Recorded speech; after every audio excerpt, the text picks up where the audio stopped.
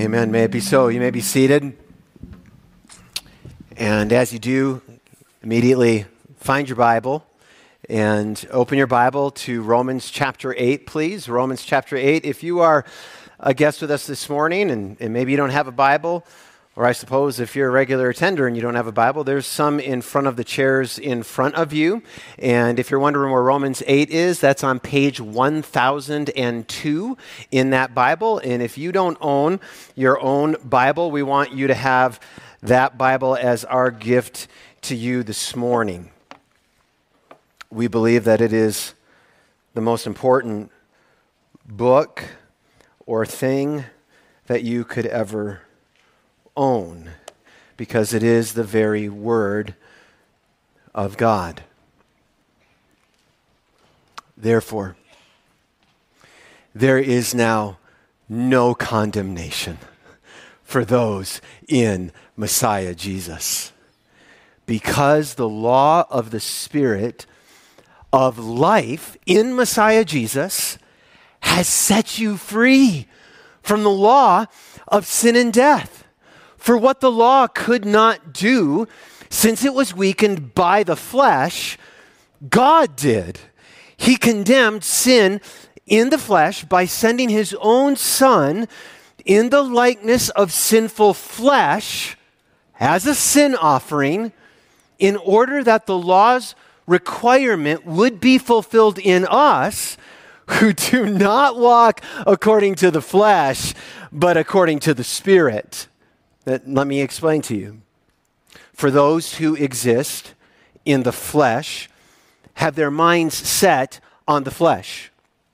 But those who exist in the Spirit have their minds set on the Spirit. For the mindset of the flesh is death, but the mindset of the Spirit is life and peace. For the mindset of the flesh is hostile to God because it does not submit to God's law. Indeed, it is unable to do so. For those in the flesh cannot please God. But you, however, are not in the flesh, but in the Spirit, if indeed the Spirit of God lives in you. If anyone does not have the Spirit of Messiah, he does not belong to him. Now, if the Messiah is in you, the body is dead towards sin, but the Spirit gives life towards righteousness. And if the Spirit of him who raised Jesus from the dead lives in you, then the Spirit of him who raised Messiah from the dead will also bring your mortal bodies to life through the Spirit who lives in you. This is the Word of God. And may God bless the proclamation of his Word. You walked in this morning and you didn't have a service guide, because I wanted you to have this. So hopefully you got a copy of Romans 8. You can fold it up like this and carry it in your pocket with you. This is my 5th version of Romans 8, because I take it on hikes with me, and I take it in and out of my pocket all day long, memorizing, and so it gets all worn. But I gave you at least one version. And so I hope you'll join in trying to memorize Romans 8.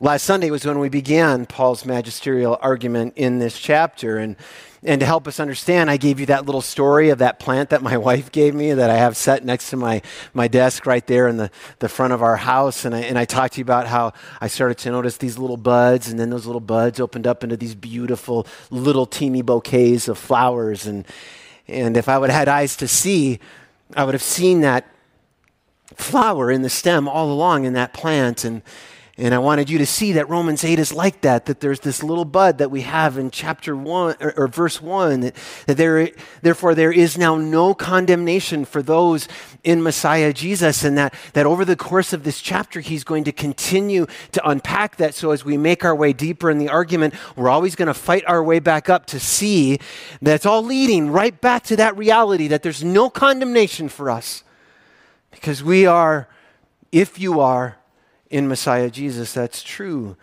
for you. But now as he unpacks this petal by petal and layer by layer, he's going to show us more and more how and why that sentence in verse 1 is true for those who are in Messiah Jesus. So let's review how he proved that statement in verses 2 and 4. The first step is the principle that the Spirit of life in Messiah Jesus, that Spirit of life in Jesus is what sets us free from the law of sin, from the law which could only bring sin and death. And the reason that the law could only bring sin and death for us is that we could not keep it. It's not because of it, but because it was weakened by our flesh. And so God had to deal with that weakness. And the way that he did that was to send his own son in the likeness of sinful flesh as a sin offering for us. And the reason that he did that was so that the law's requirement could be fulfilled in us who do not walk according to the flesh, but according to the Spirit. And now, right at this point in Paul's argument, after he's just said that, at the end of verse 4, I think we're in danger of something. I think that we're in danger of once again thinking, because this is always the danger for believers. Family, Martin Luther said, our hearts always stray away from the good news. We're just always inclined to move away from the good news. We're always inclined to move away that after believing in Jesus, the idea of living according to the Spirit and fulfilling the law of God and the law of Messiah is dependent on our ability and strength, which then would make that declaration of no condemnation dependent on our effort. And that is an incredibly dangerous place to be. And I think Paul knows that. And so now he needs to make abundantly clear exactly what it means to live according to the Spirit.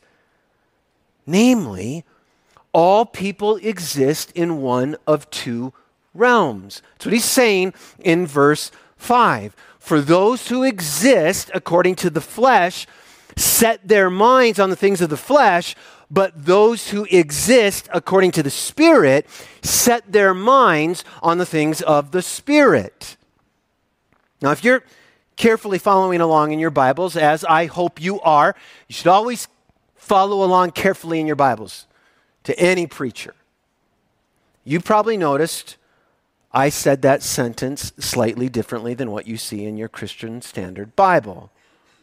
And you should be asking, why is he doing that? And it's because of how I understand the word behind the word live in the CSB in verse 5, and it may be so if you're looking at a different translation.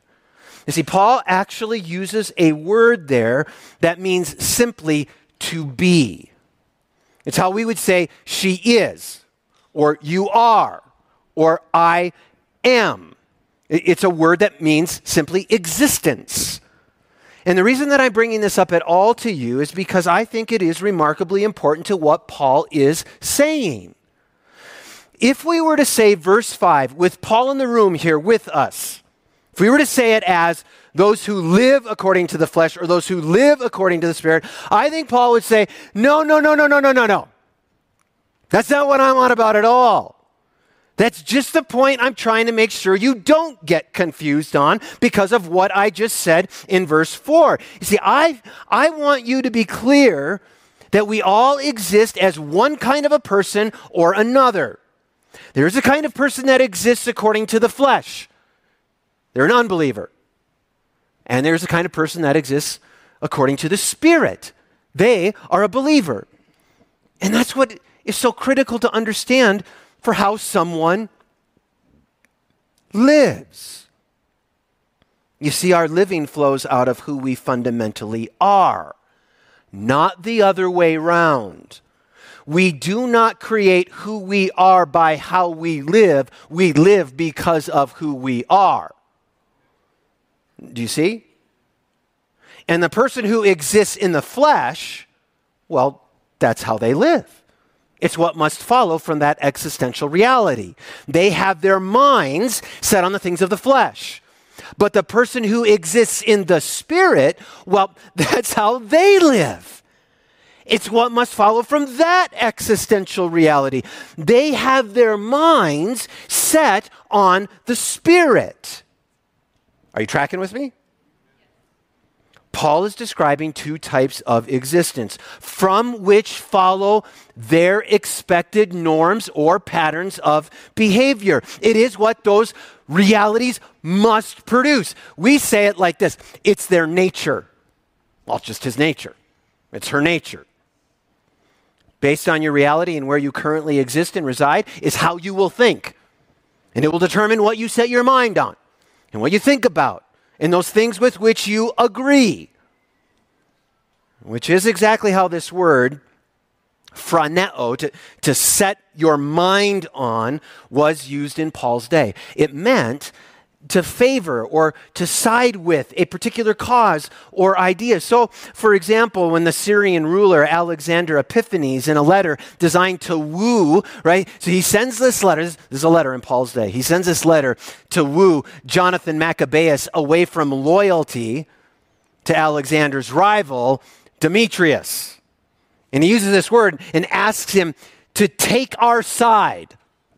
That's our word there. Set your mind. Take our side and keep friendship with us. In other words, Alexander is trying to dispose the mind of Jonathan in a certain way for him and against Demetrius. And that is exactly what Paul is saying here. Depending on what realm you exist in, you dispose of your mind in a certain way. And that realm is working to get you on its side.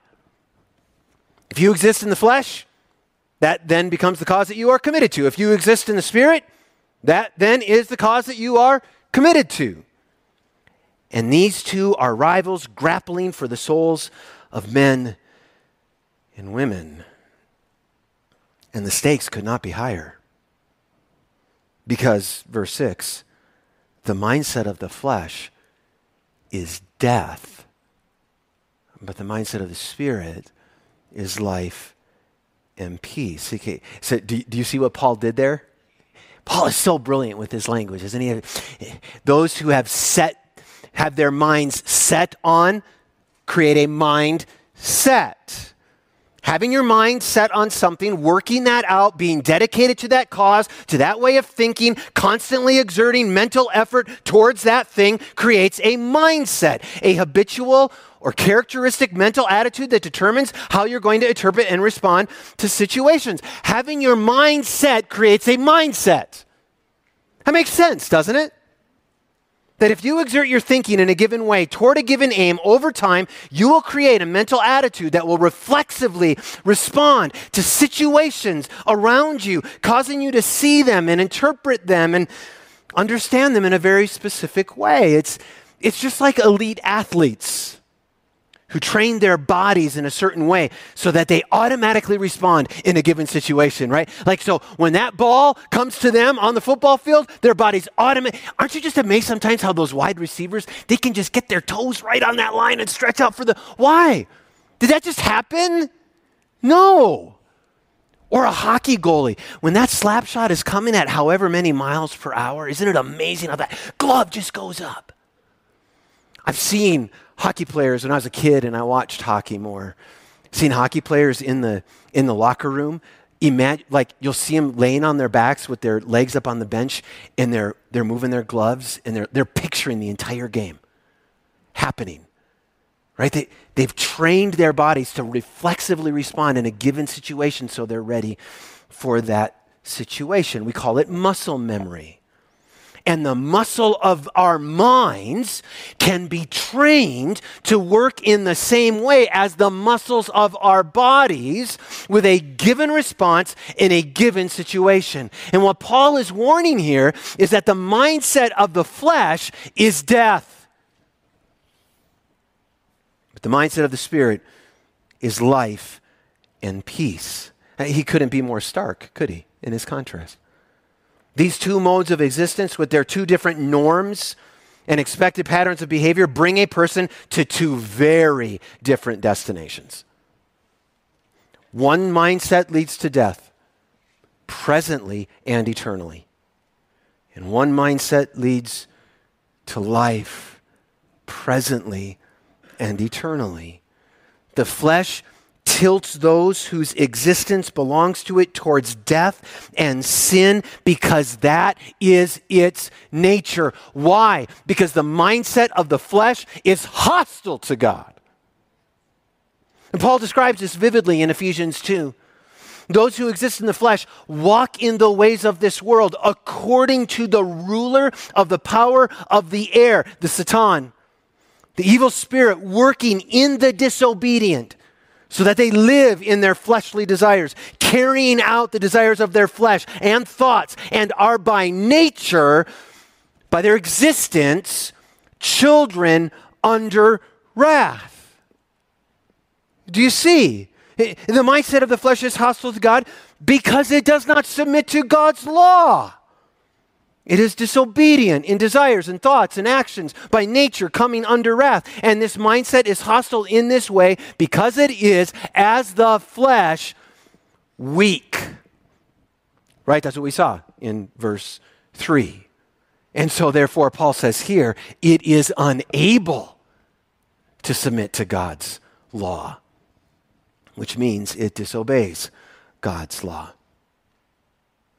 And so, brothers and sisters, listen. We must not expect anything but this kind of behavior for those who are locked in the existence of the flesh. Because those who are in the flesh, Paul says, cannot please God. They literally do not have it in them.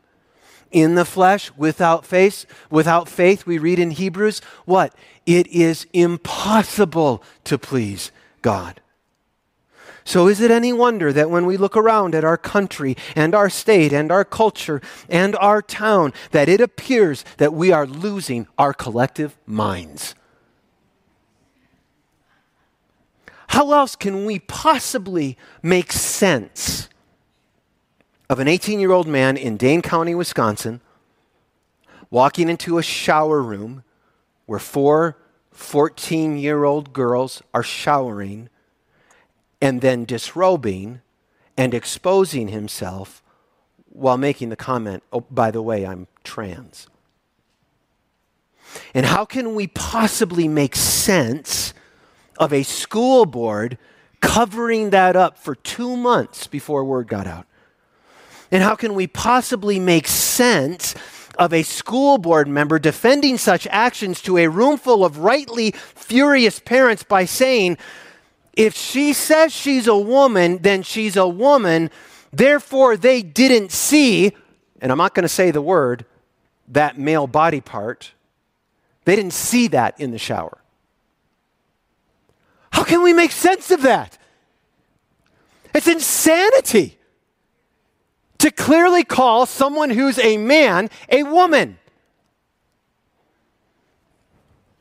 In another example, how else can we make sense of 300 people coming from across our state to defend our public library in our little town, having and making available books that encourage very young children to embrace destructive ideologies in direct contradiction to the beauty of how God has divined human sexuality? How can we make sense of that? And on we could go with example after example. And what Paul is doing in a way that I think is incredibly helpful, and listen, we have to grab hold of this. Okay, the Bible is important to us in how we're going to walk in this community. He is saying the reason it makes sense is because these people are existing in the flesh. They have their minds set on the flesh, and therefore they have a mindset that can and will only lead to death because they are hostile to God and they're not able to submit to God's law, and they're unable to do so because they cannot please God. So don't be shocked, even while we're shocked. They are unbelievers, which could get me in trouble. Okay, listen, seriously, I understand this. I understand that there are people who are professing certain things that were at that demonstration. But if they weren't unbelievers, I'm telling you what, they were acting like it. And they don't know the Messiah, or at least there were some who were acting like they don't know my King. And therefore they are headed for death.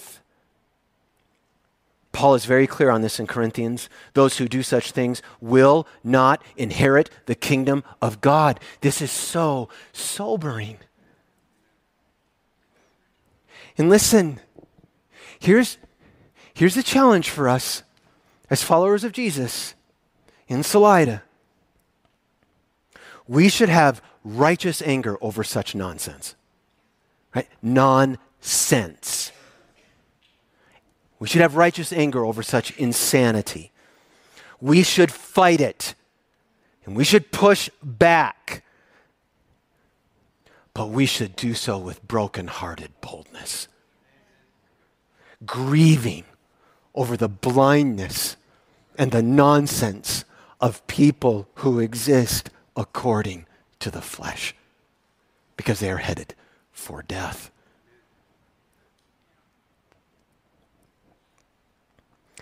But there is good news here too, in the midst of this weightiness. You see, if you are here today and you believe in Jesus Messiah, you are no longer in the flesh, Paul says, but you are in the Spirit, verse 9. You have been transferred from one realm of existence to another. And Paul didn't write this merely to people in Rome. Right? He wrote this all over his writings. He wrote this to people in Corinth and Ephesus. Listen to this. Take a good look. This is from his writings. Take a good look, friends, at who you were when you got called into this life. I'm looking out. Like if he was here, listen to what he says. I don't see many of the brightest and the best among you. I don't see many influential. Not many from high society families. I mean, isn't it obvious? You see, that is a biblical thing, that it's obvious to the most casual observer. Isn't it obvious that God deliberately chose men and women, unjust people who don't care about God and weren't going to be joining his kingdom? Those who used and abused each other, used and abused sex, used and abused the earth and everything in it. They didn't qualify as citizens in God's kingdom. Look at each other. No, do that. Look at each other. You know from experience what I'm talking about. Because you were on that list. And I was in that realm. I was of the flesh with that mindset. And since then, I've been cleaned up. And I've been given a fresh start by Jesus, the Messiah. And you know how he did that? By God present in me, through his Spirit in me. And it is a wonder that God didn't lose his temper and do away with the whole lot of you. It's a wonder. Instead, we have to feel this immense in mercy and with incredible love. God embraced us. That should shock you. You should look in the mirror and go, me? He took our sin-dead lives and made us alive in Messiah. And he did it on his own with no help from you. He picked us up and set us down in the highest heaven in company with Jesus, our Messiah. Do you see, my brothers and my sisters? Those who exist according to the Spirit have their minds set on the things of the Spirit and thus have a mindset of life and peace. This was and is the promise of the Messiah. This is the hope that we have in Jesus, transferred out of an existence in the flesh and hostility to God's law, because the law of the Spirit of life in Messiah Jesus has set us free from the law of sin and death, so that what follows is, well, listen to Jesus. John 14. And I will ask the Father, and he will give you another counselor to be with you forever. He is the Spirit of truth. The world is unable to receive him because it doesn't see him or know him. But you who are connected and tied into me, existing in me, you do know him, because he remains in you and will be with you. Okay. Like, okay. I mean, just, it says wow right there. As author Allison Cook writes, God responds. And this is so beautiful, because I'm broken and I needed this in my life. I need this in my life. God responds to human brokenness by transforming us from the inside out. You can't do this the other way around. You can't clean yourself up. You can't make all this look right. Stop trying. He does it from the inside out. And she points out, yeah, I'd never seen this before. I love the constant discovery in the Bible. By the Spirit. Here's what she says. To help us understand that his Spirit empowers us to live out the law. Because that was the thing, right? Like, so that the law's requirement would be fulfilled in us who walk according to the Spirit. To help us understand that, the resurrected Jesus first poured out his Spirit upon his disciples at Pentecost, which is the Jewish commemoration of the day that God gave the 10 Commandments to the nation of Israel at Mount Sinai. I think that's on purpose. You can't fulfill the law. Moses gave you those tablets and you could never do it. You want to know how you're going to do it? Because I'm going to pour out the Spirit on you at the exact same day so long ago that this law came to you, and that is how you'll finally do it. Oh, thank you, Jesus. And what happened in Acts 2? A rush of the Spirit came upon them and filled them and empowered them. Man, we got to get a theology of the Spirit, y'all. We got to get a theology of the Spirit.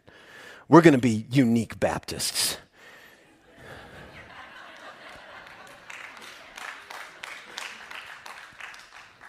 And he did that to do what? To fulfill the law's requirements. And why did he do that? Why? Tell it to me. Verse 1. So that there would be no condemnation. Disciples of Jesus exist according to the Spirit, verse 5. We are in the Spirit, verse 9. The Spirit of God lives in us, verse 9. And because we have the Spirit of Messiah, we belong to him, verse 9. So it is that we must have our mind set on the Spirit, verse 5, so that we have a mindset of the Spirit, which is a mindset of life and of peace, verse 6. Are you picking up a theme?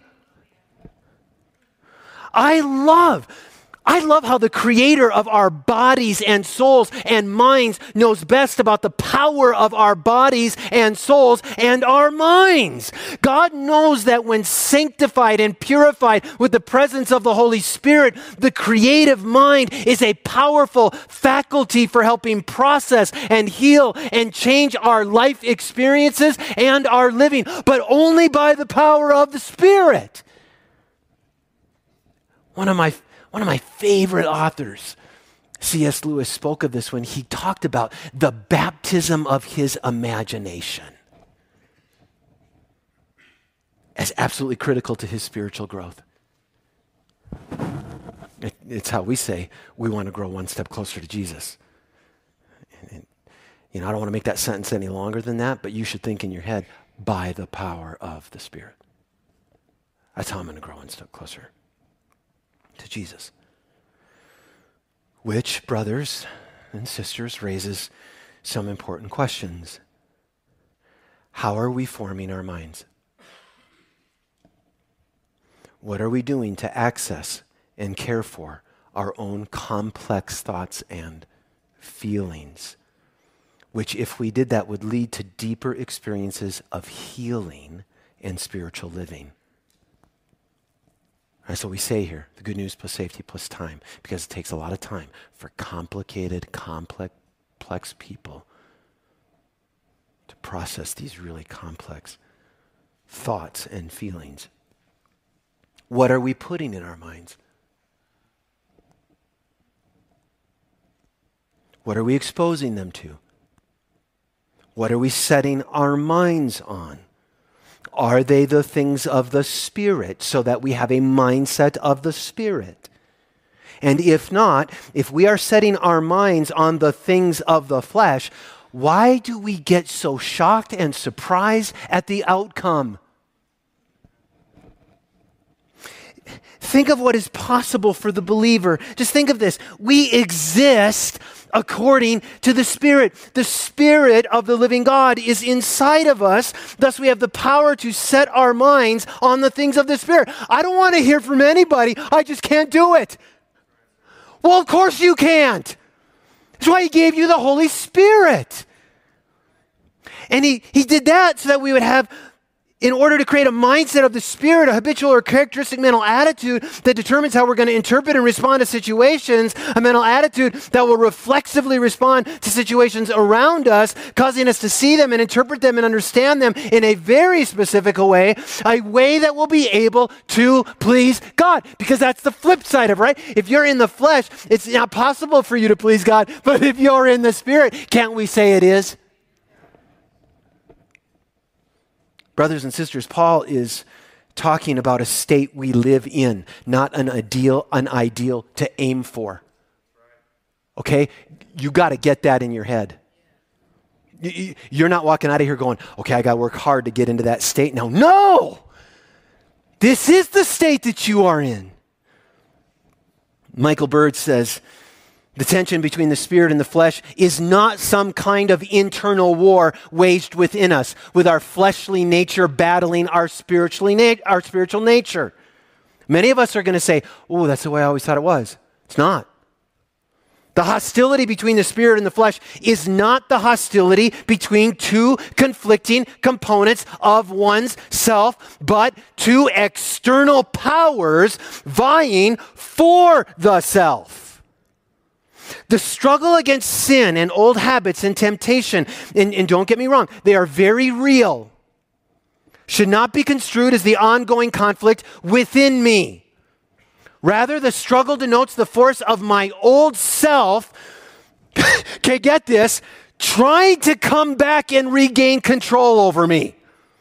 It is not that our heart is in a perpetual state of civil war with itself. Instead, it's more like our heart is a fortress that is constantly besieged and attacked by a wicked tyrant who once resided there but was defeated and exiled by Jesus, hallelujah, yet desperately wants to get back in, and so launches frontal and all kinds of rear guard assaults.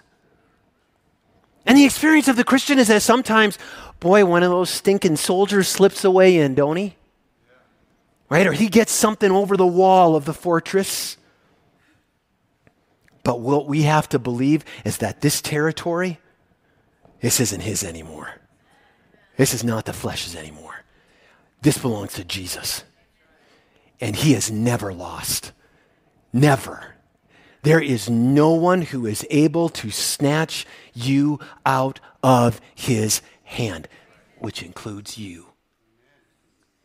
Not even you can take yourself away from Jesus.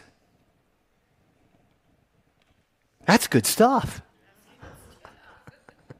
And we feel all this, don't we? I mean, okay, this is, unlike Romans 7, this is describing the life of a believer with this fight that's happening in the flesh attacking us. We feel it. He says in verse 10, because if Messiah is in us, the body is dead because of sin, but the Spirit gives life because of righteousness. In other words, we still experience some of the effects of sin in this life, in this body. We've not been fully delivered yet, even though God dwells in us, which is pickin' frustrating. Right? Yeah. I'm so tired of living in the tension of the now and not yet. We live awaiting glorification and new creation. But as we wait, Paul is very clear. The Spirit gives life because of the righteous covenant faithfulness of God, because we've been placed into and are being transformed into the image of the Messiah, growing one step closer each day to Jesus in proximity and likeness. And you should be asking right now, how do I do that? How do I do that? Well, he says, it's by having your mind set on the things of the Spirit to create a mindset of life and peace. I mentioned Michael Bird earlier. He elaborates on this as well. He says that resisting the flesh requires discipline. Discipline in regards to disciples of Jesus. Discipline in regards to what we do, what we say, and what we think. It requires vigilance and keeping our hearts on guard at all times against intrusion. He says it this way, in the same way that you don't give your credit card details to a suspicious website, don't give in to the flesh. In the same way that you wouldn't hand over your children to a babysitter who is drunk, don't give in to the flesh. In the same way that you don't allow a doctor to operate on you if he has a degree on the wall from the University of Kellogg cereal, don't give in to the flesh. Do not think about, entertain, dream, or imagine what surrender to a dangerous, unwholesome, or sordid thing would be like. Okay, you got to listen to that because your life depends on this. Don't entertain those thoughts when they come in, when the flesh tempts you. Don't play around with that. Do not let it in. Do not give in to the flesh. You are of the Spirit, and the Spirit of the living God is in you. You exist in the Spirit. And in those moments, embrace and hold fast to the Spirit of God in you. My brothers and sisters, you are surrounded by a culture awash in the things of the flesh. You are immersed in a flood of the things of the flesh that come at you through multiple pathways, especially through screens. Have you thought about how many screens you are surrounded by on a daily basis? Your laptop, your desktop, that ginormous 80-inch TV that you just had to have. We have screens on our wrists. We have screens in our pockets that allow a constant and never-ending access to a flood of the flesh in the forms of sexual immorality and adultery and fornication, sexually charged media, materialism and consumption, goods and services, social media that inflates the ego and tempts to exert power over us or provide it to exert power over others, a flood of the flesh that the Apostle Paul just might be shocked by if he were here. And we must never give up. And we must never surrender. And we must never give in to the flesh. And you know what I'd like to do right now? I would like to speak to men in particular right now. Okay, so I was going to say I'm sorry, ladies, but I'm not. Because I think the role of men given to God, given to us by God to be leaders and protectors in our church and in our families is huge when I think about the spiritual war that we are in. And I think of that in relation to what cultural bravado and conceptions of manliness sometimes falsely portray. So men, you want to be tough? You want to be tough. You want to be a stud? You want to be a man's man? Then don't give in to the flesh. Don't listen to the filthy joke at work. Don't give in to unwholesome speech.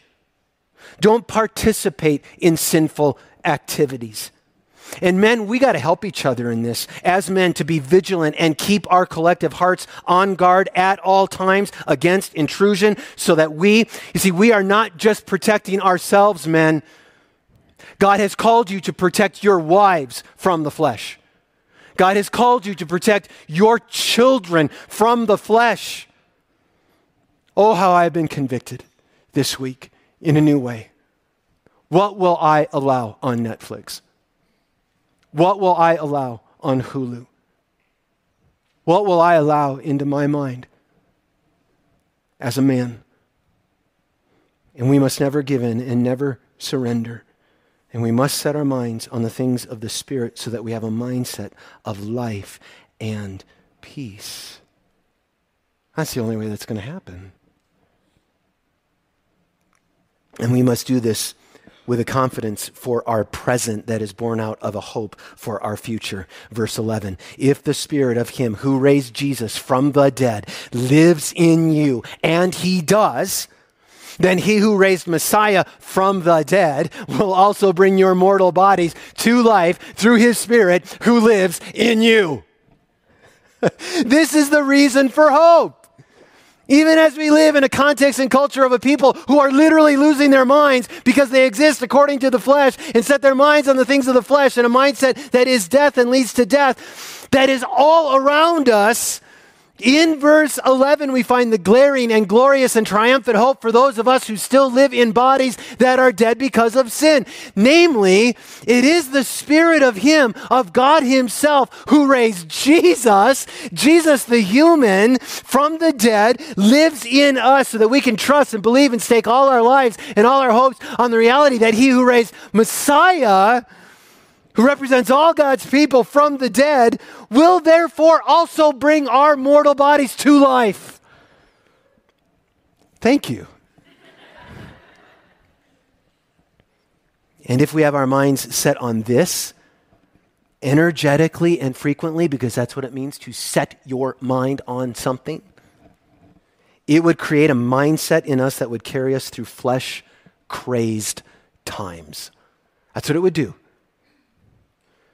My oldest son is a senior correspondent for the evening news of a major station in Wisconsin. He was sent to cover that school board meeting about the man showering with girls that I mentioned earlier. And he called to talk about it with me. That's how I found out about it. And he was just stunned. He was shocked by what he heard at the meeting. What he heard from leaders in his community. Would you like to hear his response? Dad, how did we get to this point? How did we get to the point where this isn't even questioned? How did we get to the point where this is okay? What is happening to us, Dad? I feel like I might be living in the generation when it all falls apart. And when I read history and I see empires that fell, they didn't just fall from number 1 to number 2, Dad. They fell to like a number 140. And I don't want to live in the generation when that happens, Dad. And it's just all so very depressing. What would you say to your son in that moment on the phone? I know what you should say, and I said it to him. If the Spirit of him who raised Jesus from the dead lives in you, and if he who raised the Messiah from the dead lives in you, he will also raise your mortal body through his Spirit who lives in you, son. In other words, son, this is what I said to him. It may sound trite, but it's true. We know how all things end.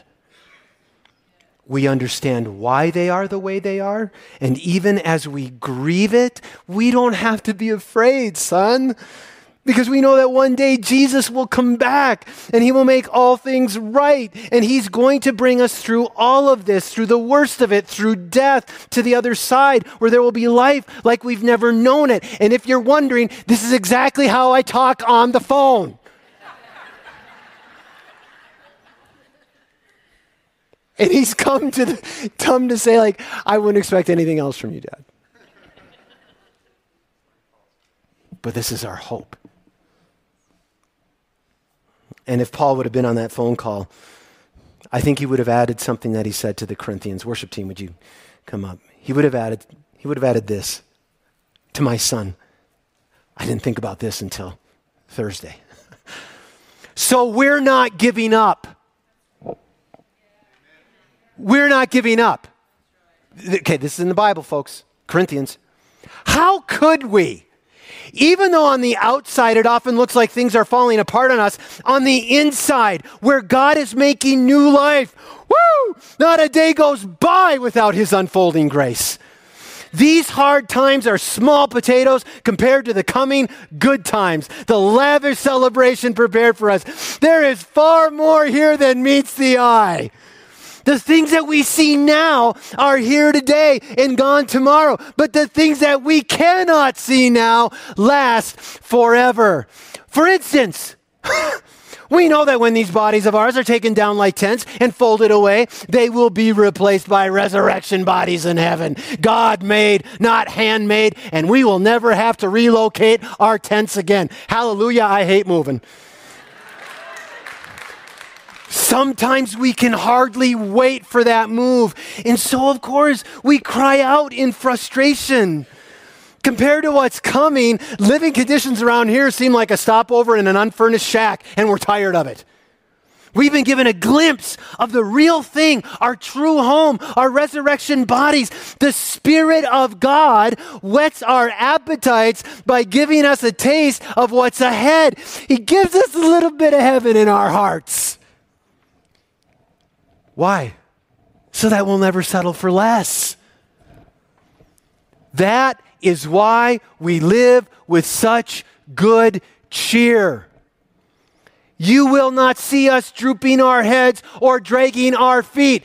Oh, family, let's stop being the worst advertisement for Christianity that there is. We know what's coming. This is nothing compared to what's coming. Cramped conditions here don't get us down. They only remind us of the spacious living conditions ahead. It's what we trust in but don't yet see that keeps us going. Do you suppose that a few ruts in the road or rocks in the path are going to stop us?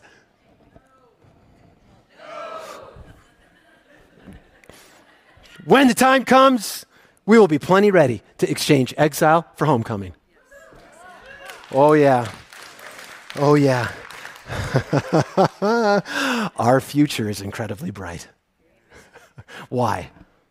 Because we exist according to the Spirit and have our mind set on the Spirit, and we have a mindset of the Spirit, which is life and peace, because the Spirit of God lives in us. The Messiah lives in us, which means we belong to him, and the Spirit gives us life, because the Spirit who raised Jesus, Messiah, from the dead will also raise our mortal bodies from the dead through his Spirit who lives in us, allowing us to live both now and forever with what?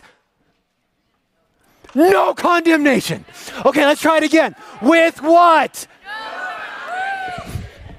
Amen.